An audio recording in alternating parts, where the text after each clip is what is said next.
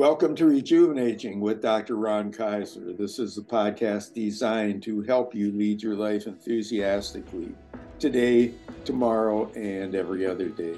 I am your host, Ron Kaiser, positive health psychologist and coach, also keynote and TEDx speaker and author of Rejuvenating, the Art and Science of Growing Older with Enthusiasm. As listeners to the podcast know, my goal is to always bring you individuals who can enlighten us, who lead their own lives with enthusiasm and have different ways of helping us to become better versions of ourselves every day of our lives so that we can be resilient as we go through the lifespan and be enthusiastic.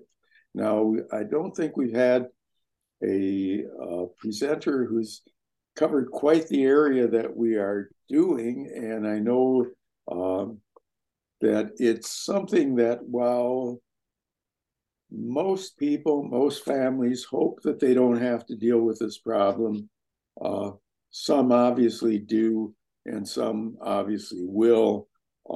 And I think that it's great that we have Deborah Kasdan here to talk about her family's experience when a family member, in this case, her older sister, suffers a severe and chronic mental illness. Deborah kind of documented this in the book recently published, just a few weeks ago, published in her book, Roll Back the World, A Sister's Memoir. In this book, she delves into the complex dynamics of a family grappling with the impact of a serious mental health disorder afflicting the oldest of four siblings. Her older sister, Rachel, was a budding poet when she was diagnosed with schizophrenia at the age of 23. She then endured 30 years and numerous admissions to psychiatric hospitals before a compassionate social worker finally found a way for her to live on her own with the assistance of a community agency. Now, in Deborah's case, our guest spent 35 years as a writer in the corporate world, and she then moved to writing this deeply personal narrative. I've read it. It's, wonderful. Again, a difficult topic, but a wonderful narrative.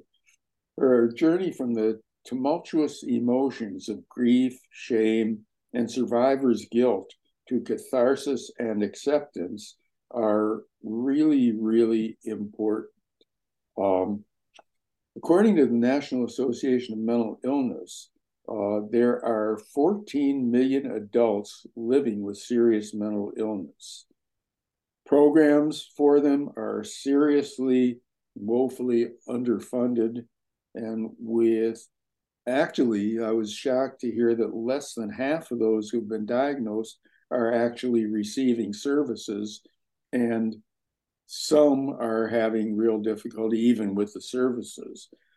Her book, Roll Back the World, will undoubtedly resonate deeply with countless friends and families who are silently dealing with, and sometimes not so silently, but dealing with the consequences of this. And I know that the book will not only resonate with us, but also will provide guidance for how to cope with, again, something that we don't plan for, we don't hope for, but sometimes we have to endure. So I am so happy to introduce you to Deborah Kasdan. Deborah, thanks so much for being with us and sharing your knowledge and sharing the insights of your wonderful book with us. I'm glad to be here, Ron, and thank you for that wonderful introduction. Well, I know we're going to be talking about the book and talking about mental illness quite a bit, but just so I'm sure that we're setting kind of the groundwork for this, I'd like to talk about you for a few minutes. Can you tell us a little bit about your own non-mental health related journey to getting to where you are growing up and the time in your career and so on. Yeah, okay. So, as you said, I worked in uh, writing about business and technology. That was a very corporate career. In a sense, it was kind of the opposite of the type of writing my sister did, which was very creative and expressive. And I think I veered towards that for that reason, because I was kind of afraid of being like my sister. Um, but before I started working, I got married kind of young, again, probably in response to what happened, um, and had a couple kids young, and started working full time, when they were school age. And yeah, so I've been married 56 years to a wonderful guy who's been a real rock for me. And I enjoy now 4 grandchildren. I love swimming and do some yoga and walking and hanging out with the kids and doing some writing. So that's my lifestyle. Yeah, wonderful. And so, what motivated you to write this book, which is different than any other writing I think that you had previously done? Yeah, very, very different. Um, my sister died in 2003. She was 59 years old. And it was a shock, but people with serious mental illness generally lose 20 years of their life. So it was kind of on mark for that, um, due to physical causes that are just not seen to, not being attended to because of their conditions. They're overlooked. But she died, and I just was overcome with this feeling that I had to write about her. I don't know where it came from. I was interviewed by a woman recently who was also a medium, and she said Rachel just got channeled through me, and I guess there's truth to that. Um, and I just felt I had to, because it just seemed so unfair what happened to her, and she was so marginalized during her life. I just wanted to do something for her, to tell her story. So I had that as a mission to do. And I also had a mystery on my hands. I didn't really understand why she became so ill and why her condition became chronic. And and we were out of touch for some years due to various circumstances. And I wanted to know, where she was all the time and what was happening to her. So I did a lot of research, and I wanted to find out more. I interviewed my mother, who was still alive. I got all kinds of records, documents from her basement. She saved every letter from all 4 of her children, and my father's letters too, when they were apart. So, got FBI files. I got hospital records. So I didn't actually start writing full bore on it until I retired in 2015. And it was very, very painful, difficult writing. And, I couldn't sit and write for hours a day. It took me 5 years to actually complete it. I took writing courses to help me write in a more compelling way than I did for business. It wasn't far from writing. It was quite far from what I usually did, writing about technology. So I took courses, and that helped. But so to get back to your question, it was just that impulse that I had to do it, that I had this mission, and I had to find out things because I really wanted to know what happened. And I've got kind of two related questions. One, can you fill us in a little bit about what the structure of your family was growing up? And also, Mm. you said that Rachel was diagnosed at age 23. Were there hints before that? Was she, kind of special in certain ways, or was there almost a major change in personality when she got into Yeah. 23 or close to it? Okay, first part.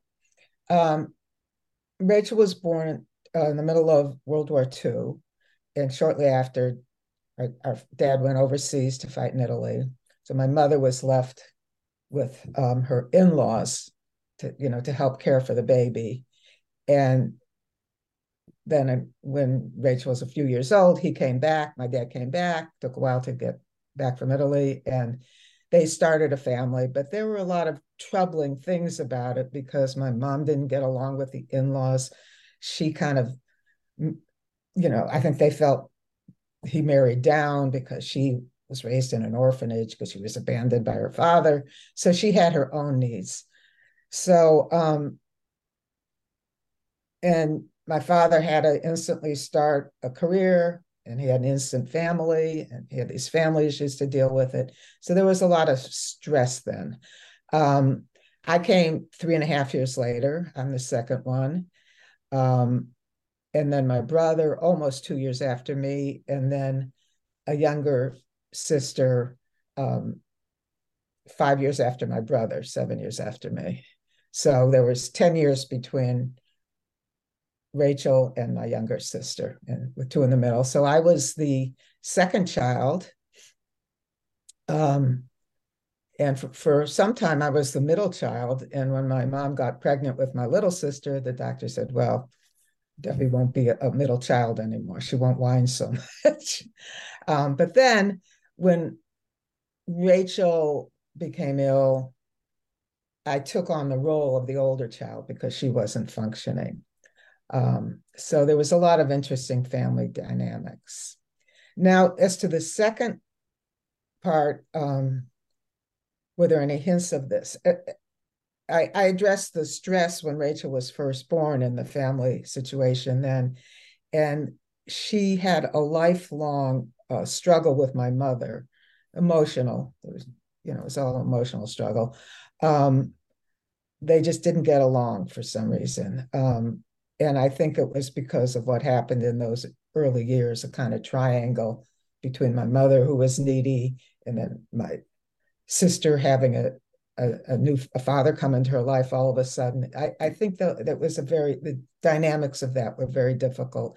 And she always fought with my mother and my father too, sometimes when limits were placed on her. So I would say she grew up rather angry, but she was not, she wasn't delusional. She did well in school, although they said she didn't live up to her capability. She was very bright. She loved to read. She was artistic. Um, so I would not say that I expected this to happen. In fact, I was very, very shocked when they committed her. It was a huge blow. So it was a surprise. I thought she was just going to be angry and rebellious. But I never expected what happened. And as you wrote about it, I mean, I think one of the things that is particularly interesting about the book is, I mean, there are a lot of things that are particularly interesting, but I think you don't have to have a mentally ill member of your family or anything along those lines, friends or so on, because of the interest, not just about dealing with mental illness, but you chose to write about the events that were going on as you were going through this. I remember being pretty young when the Cold War was on, Mm-hmm. and just being aware of uh, some families being labeled as communists, or I remember, hadn't heard the word fellow travelers in a while, but I saw it in your book. And the you get a real flavor of the times as you go through. And I was just wondering, I'm assuming that isn't accidental, that you Yeah. decided to make it more than just a book about Rachel's illness. Yeah, exactly. I did decide that. I don't think her behavior came about in isolation. Yes, there's things that happen in your brain that get kicked off, but I think that's a result of your environment. Your own psychology. I talked about her anger towards my mom, and your environment. And our environment was a little bit unusual.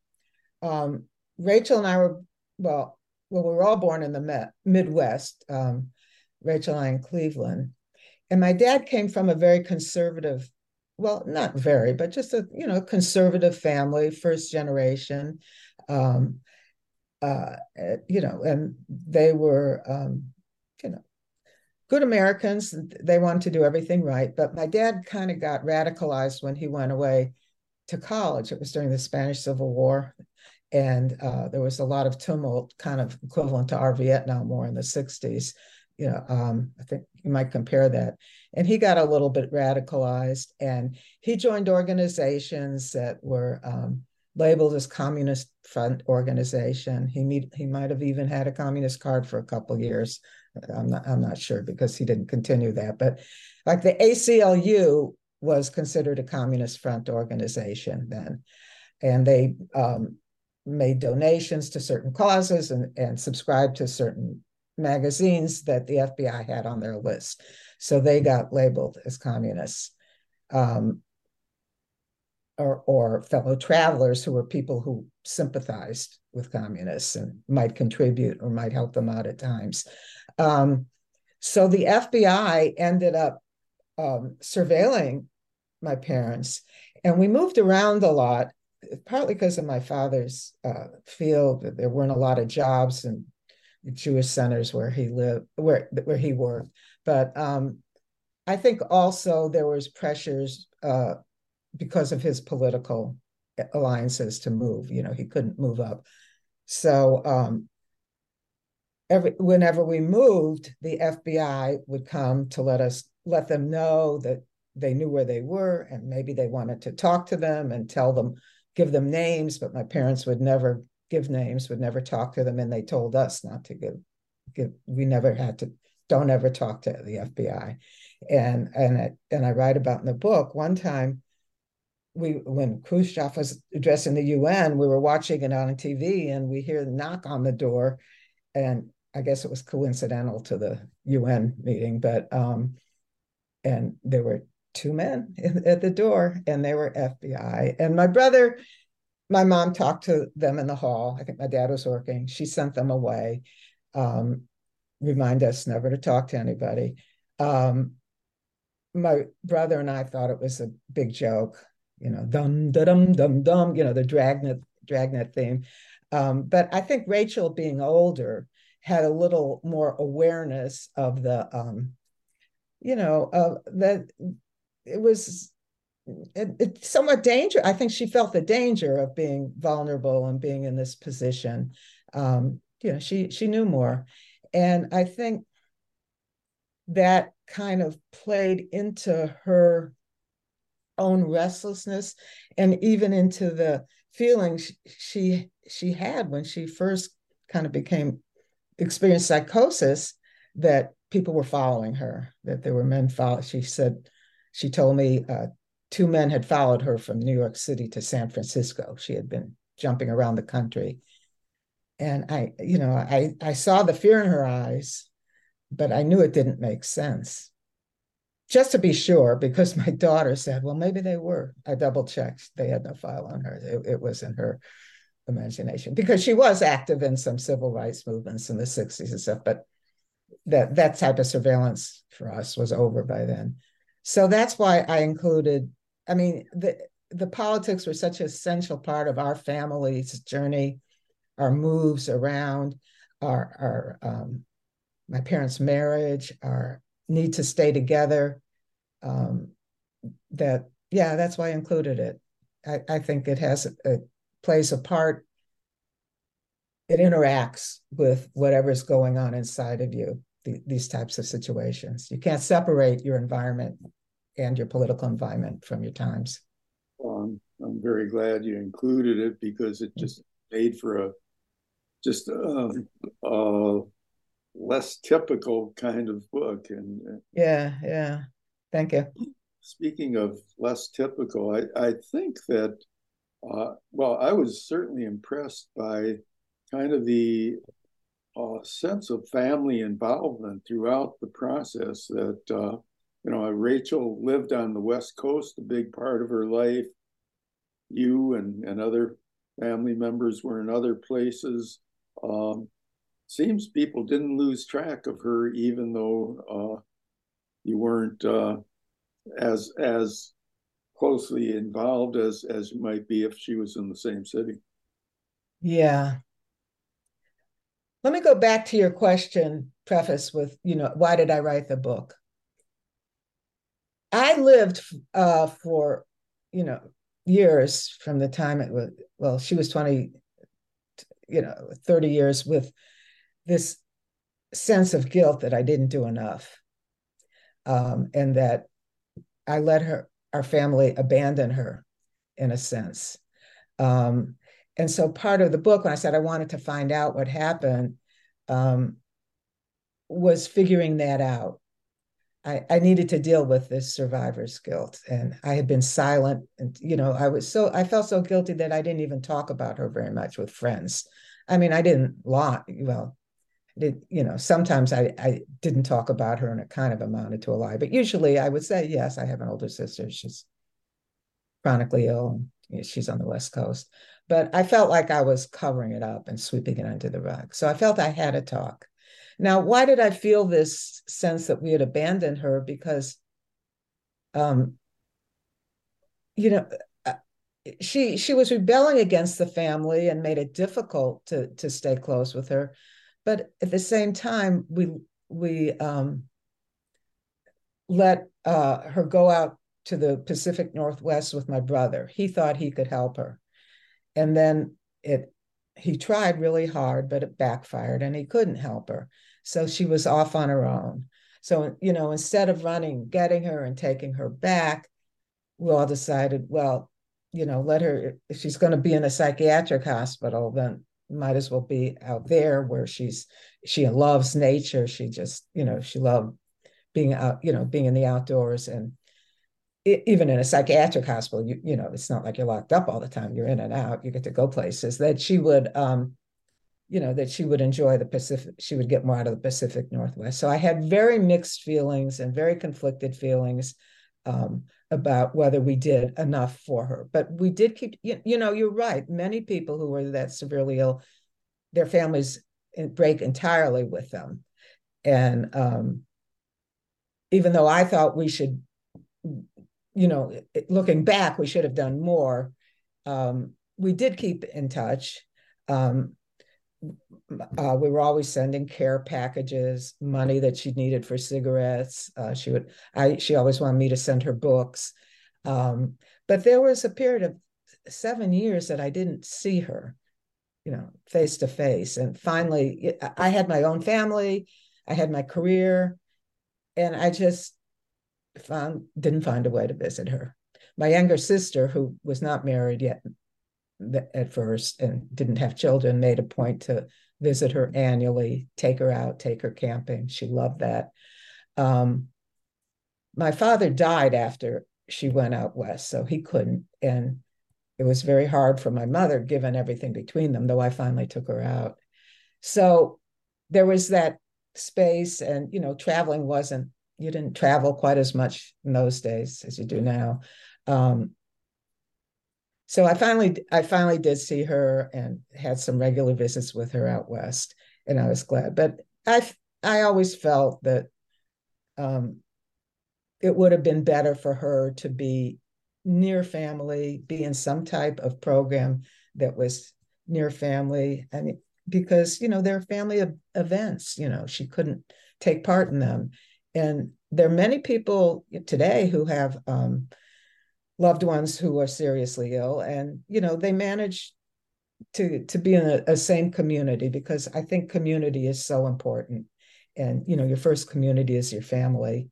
So that's one of the reasons I wrote the book, to sort that out. um, how much responsibility did I have, and walking that tightrope between caring for yourself and caring for your loved one is an extremely difficult process. I'm sure, and I really appreciate you sharing that with us, as you did in the book. Which brings the question that she obviously had lots of psychiatric admissions. I'm sure she had a lot of outpatient treatment too. She had a lot of professionals helping her. And I'm sure many were competent, many were, very dedicated. They're doing very difficult work. But one stands out, Steve, who was a social worker who seemed to really make a difference in her life. Can you tell us a little bit about his role and why and how? Yeah, she would.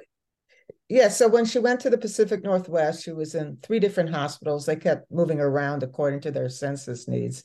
And she ended up in one that was doing a program with community outpatient treatment programs and work program.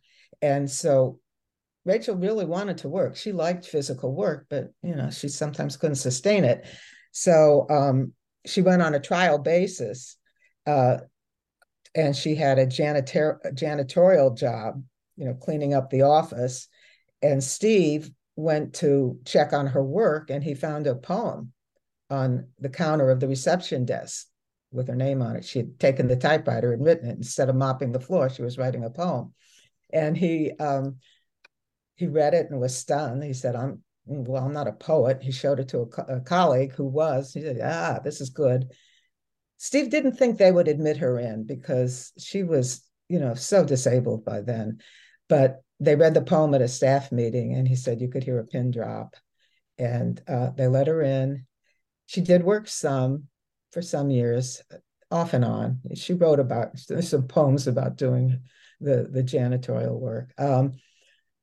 But her calling was poetry and writing.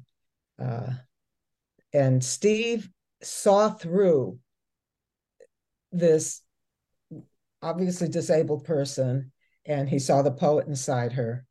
And she got into the program. I think he had some grant, and he had her write up poems. He put art with it and made a booklet that he distributed.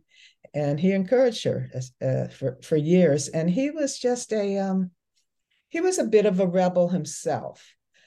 He didn't have a traditional training, but he had worked with in a home for very disturbed men, I think it was. And he just had an attitude, and he had done research on this writer from years back from the region, kind of a local heroine of sorts, who had very strange behavior, but was kind of a publishing phenomenon. So he understood that, there are people in this world who don't fit the mold, but who have special gifts, special callings, special talents. And he just appreciated and got a big kick out of Rachel. I think they knew how to, they were both very blunt and forthright, and they got along.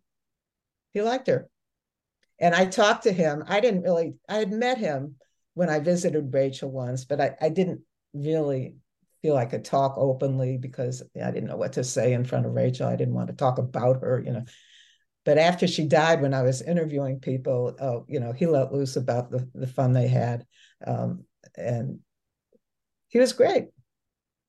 Oh, it sounds like he was really the catalyst for making her final years probably the ones where she had the best quality of life as an older adult.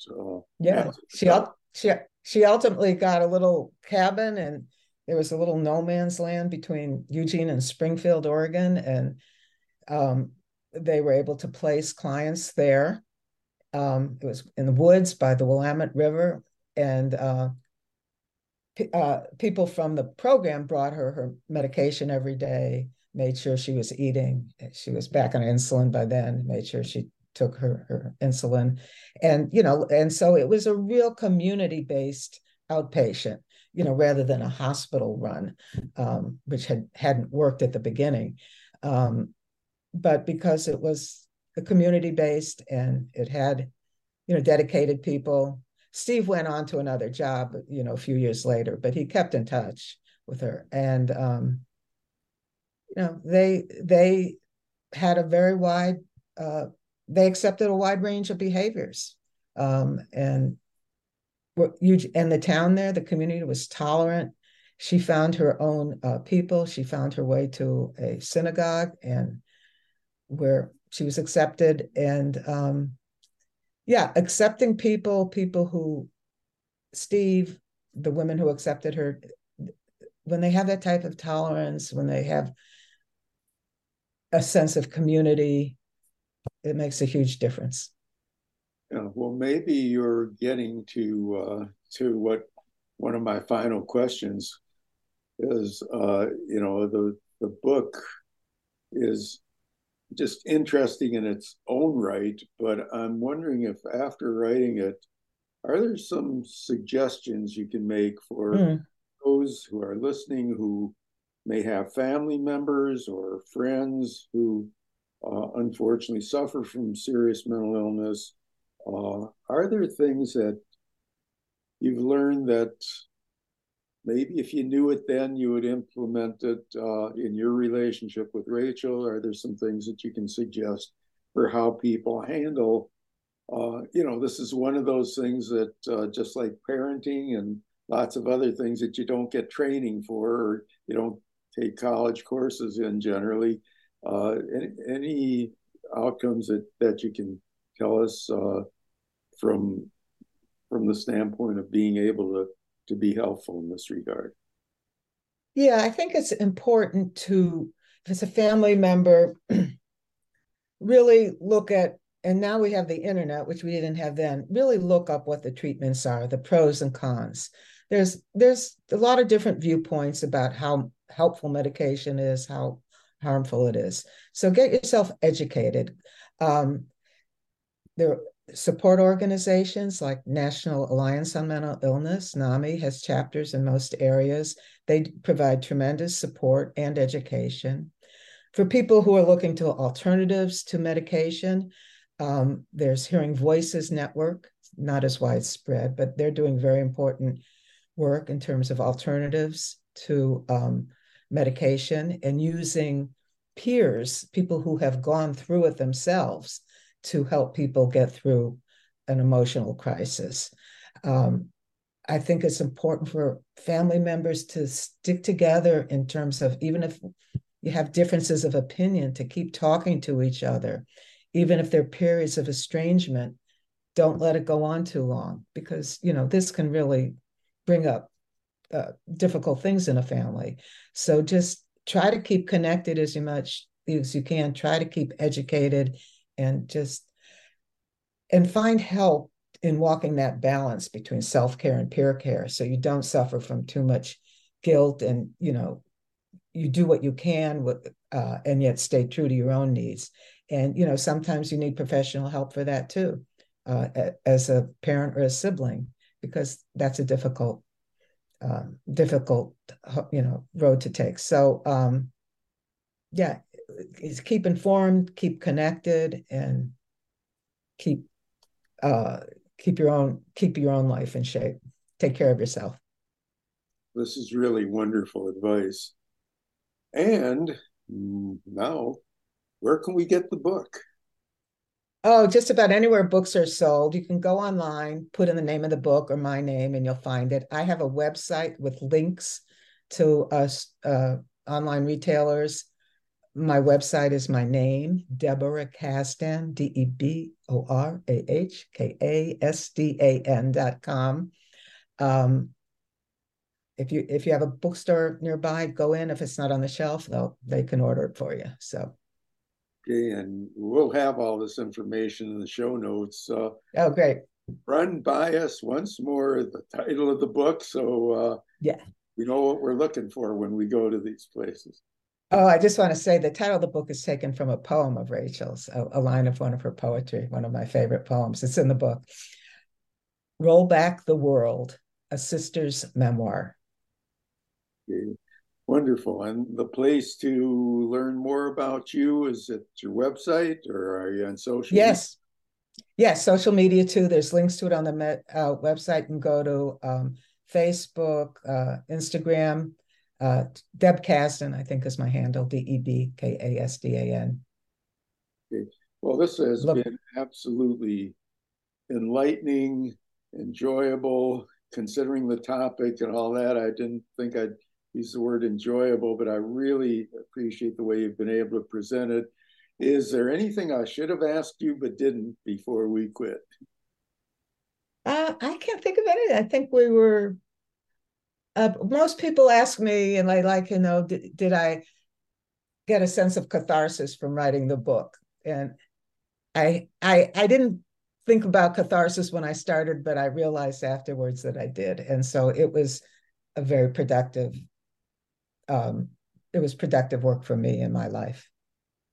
And so, do you meet our definition now of leading your own life with enthusiasm? Yeah, I guess so. Well, Indeed. really, really appreciate you spending the time with us, and really appreciate the fact that you've written a really different book about a difficult subject that can enlighten a lot of people. And Oh, thank you, Ron. Thank you. have all the information on the show notes in the show notes, and I'm sure a lot of people will be heading your way, both for the book and the information on the website. Thanks again. Thanks again, Ron. Enjoy talking to you. And that brings to the close another episode of Rejuvenating with Dr. Ron Kaiser. Our guest has been Deborah Kasdan, and we've learned a lot and heard a lot of information about a subject that maybe some of us may have been queasy to learn about, but Deborah put it in such helpful terms and such educative terms, and we are grateful for it. So I hope that you'll re-listen to the podcast, that you'll download it, you'll tell your friends about it, make sure that you review it, rate the podcast, and then remember to come back next week for another interesting guest and more information about rejuvenating, how to lead your life with enthusiasm, and how to become a better version of yourself. And so in the meantime, this is Dr. Ron Kaiser signing off and encouraging you to stay positive and stay safe.